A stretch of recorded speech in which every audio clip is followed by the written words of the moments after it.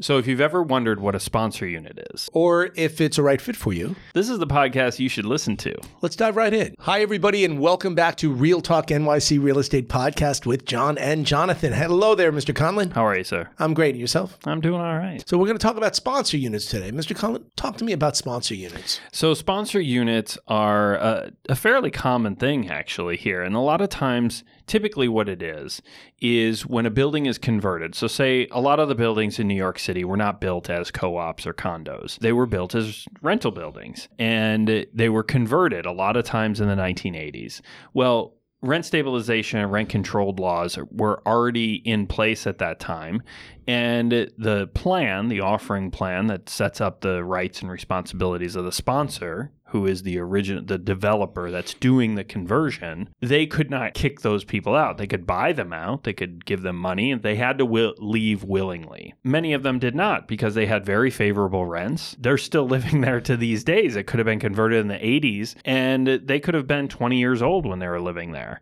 And perhaps they had a 2-bedroom apartment, and it was big enough for them to stay in. And savings-wise, how much they were paying for rent would, it'd be a huge savings. So there's a big drive to stay in those units as long as you can. So these offering plans that set up the rights and responsibilities of the sponsor, they're typically non-evict plans. So you can't get these people out. They either have to eventually leave willingly, or they have to pass away. And sometimes there's even survivorship where they can have the son move in or something, and it can be passed down generation to generation, which adds a whole nother layer. But typically what we see when we talk about sponsor units, we're talking about these apartments that have now been vacated. Now, what the bylaws of the building state is that the sponsor, whoever, and sometimes these trade hands, so it may not be the original person that converted, will be able to sell that apartment to the general audience, the general buyer,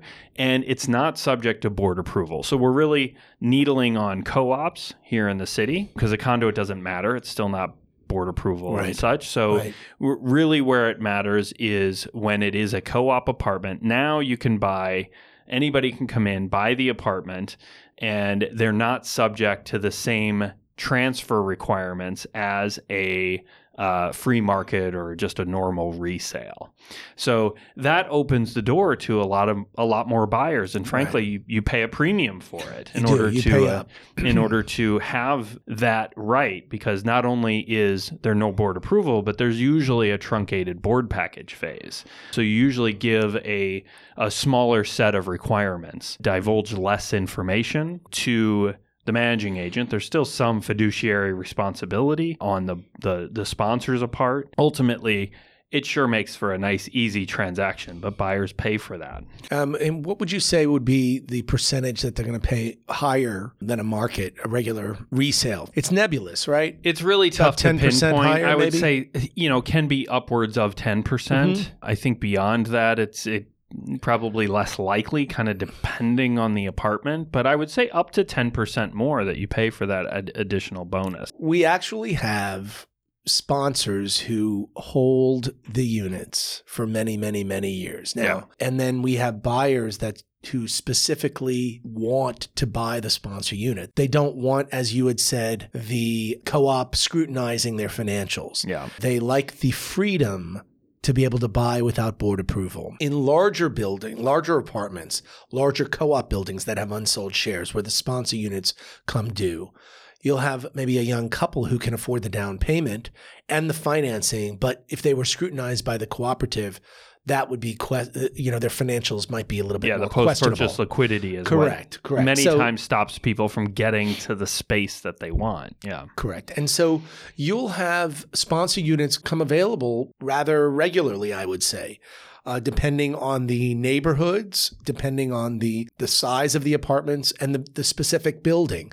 If you have a sponsor that has a significant amount of sponsor units, and then also in conversions, rental building conversions to condominium, you will sometimes see a portion of those units remain in the hands of the sponsor. Yeah.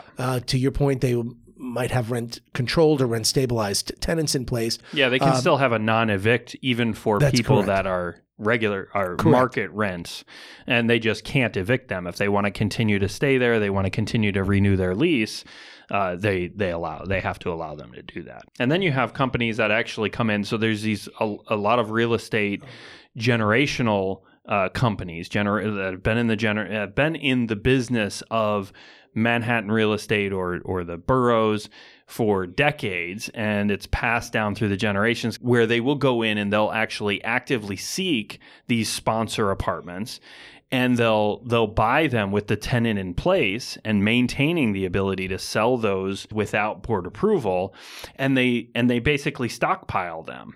And then as they come available, as somebody moves out or up, they will many times renovate them to a very nice standard and sell them off. So it's just a business model, but it's a long business model. Most times, sponsor units are delivered in a good, very nice condition. Yeah, renovated. The sponsor does what's called a sponsor renovation. So it's clean, it's updated. Is it going to be ultra luxe? No, but a buyer could paint, move in. Other times I've seen unsold shares that are really unsold. Yeah, and that I think just depends on the size of the sponsor or the person that owns it, because these companies, these real estate companies, that this is their business model, they will have their own construction crew.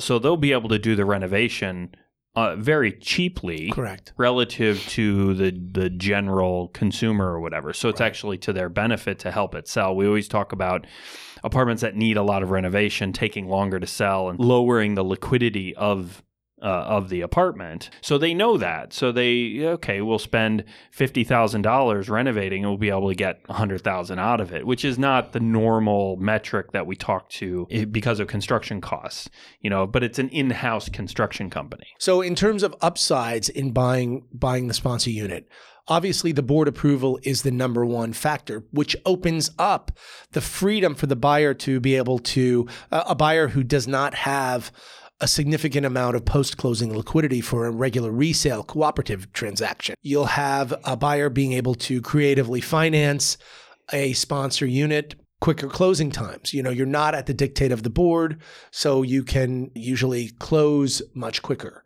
And then advantages of buying in a sponsor unit that have been renovated, obviously electricity and plumbing, et cetera, everything has been updated and decode. In buying a sponsor unit, there's less, like I said, less intrusion on the part of the cooperative, but a truncated board application.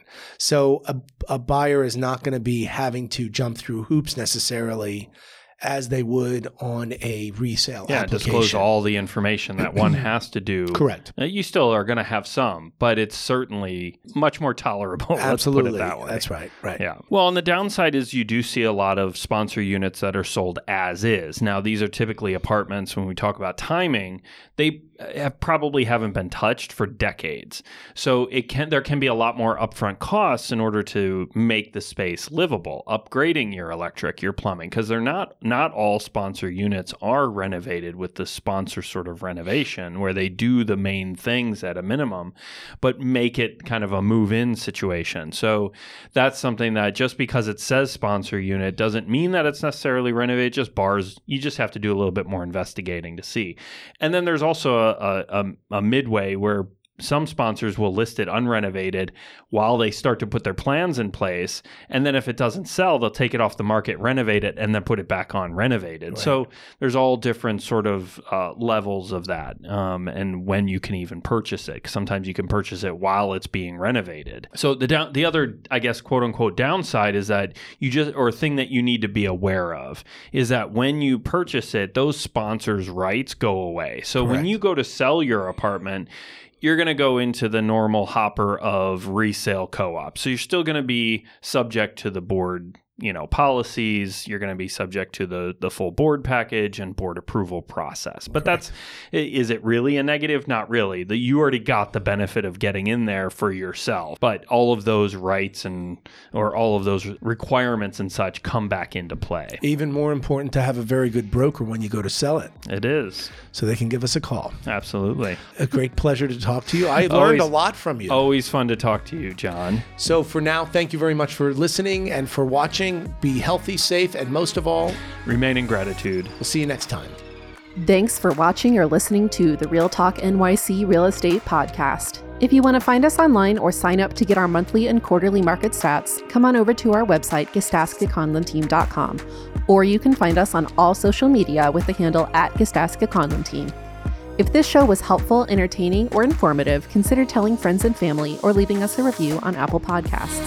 Thanks for tuning in. Be sure to subscribe to the podcast so you don't miss our next episode, and we'll see you next time.